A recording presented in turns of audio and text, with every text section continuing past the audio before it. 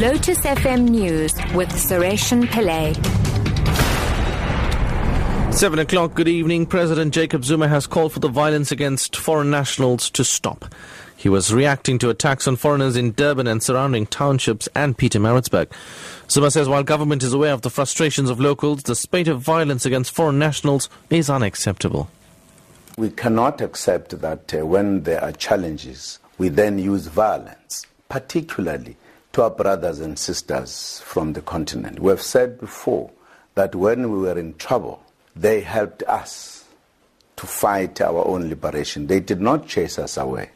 However, we understand the frustration by the people given what has happened. Also given that there are people who are living in the country illegally, but also that in the terms of the small businesses, certain developments have taken place.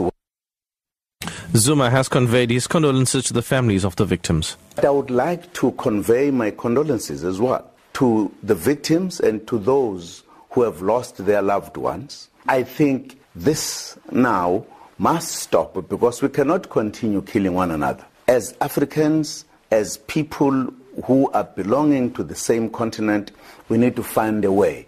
And the government is working hard to find a way where there will be coexistence properly without depriving people of certain opportunities. We have seen the anger. We accept that people were frustrated.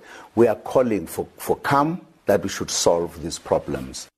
The Somali Association of South Africa has again called on the South African government to protect foreign nationals against xenophobic attacks. Spokesperson Ismail Abdi Aden left his country 10 years ago seeking security in South Africa.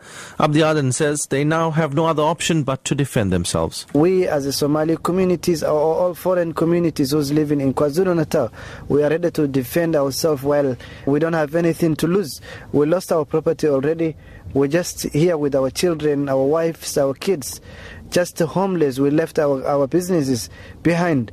So we have to defend ourselves, and South African government willing from them to assist us to defend with the foreigners. The chairperson of Parliament's Justice Committee, Mathole Motshekga, has accused the DA of playing politics in their campaign to have child maintenance defaulters blacklisted. Motshekga says the committee has asked the Justice Department to look for alternatives rather than blacklisting offenders. There were proposals that maybe it is not proper that we use the blacklisting system because it further incapacitates the defaulters from paying their maintenance, because some of them will not be able to do business, some of them will not be able to access credit. And all these were persuasive reasons. But we said the department should go and look for other mechanisms that can be built into the legislation as options. And finally, the UN Refugee Agency says Libya's coastguard expects more attempted crossings of migrants from Africa to Europe later this week. Thousands of migrants have made the crossing, fleeing poverty and conflict in Africa and the Middle East. The International Organization of Migration says more than 500 people have already died this year trying to reach Europe. IOM spokesperson Flavio de Giamacoma says the situation requires urgent attention. The situation is very serious. So far we have registered arrival since Friday of 5,600, but we think that in the next couple of days other 2,000, maybe more, will arrive because many people have already been rescued at sea. They are being brought now on the mainland. Top story at 7 o'clock. President Jacob Zuma has called for the violence against foreign nationals to stop. I'm SARESHEN Pillay, back at 8.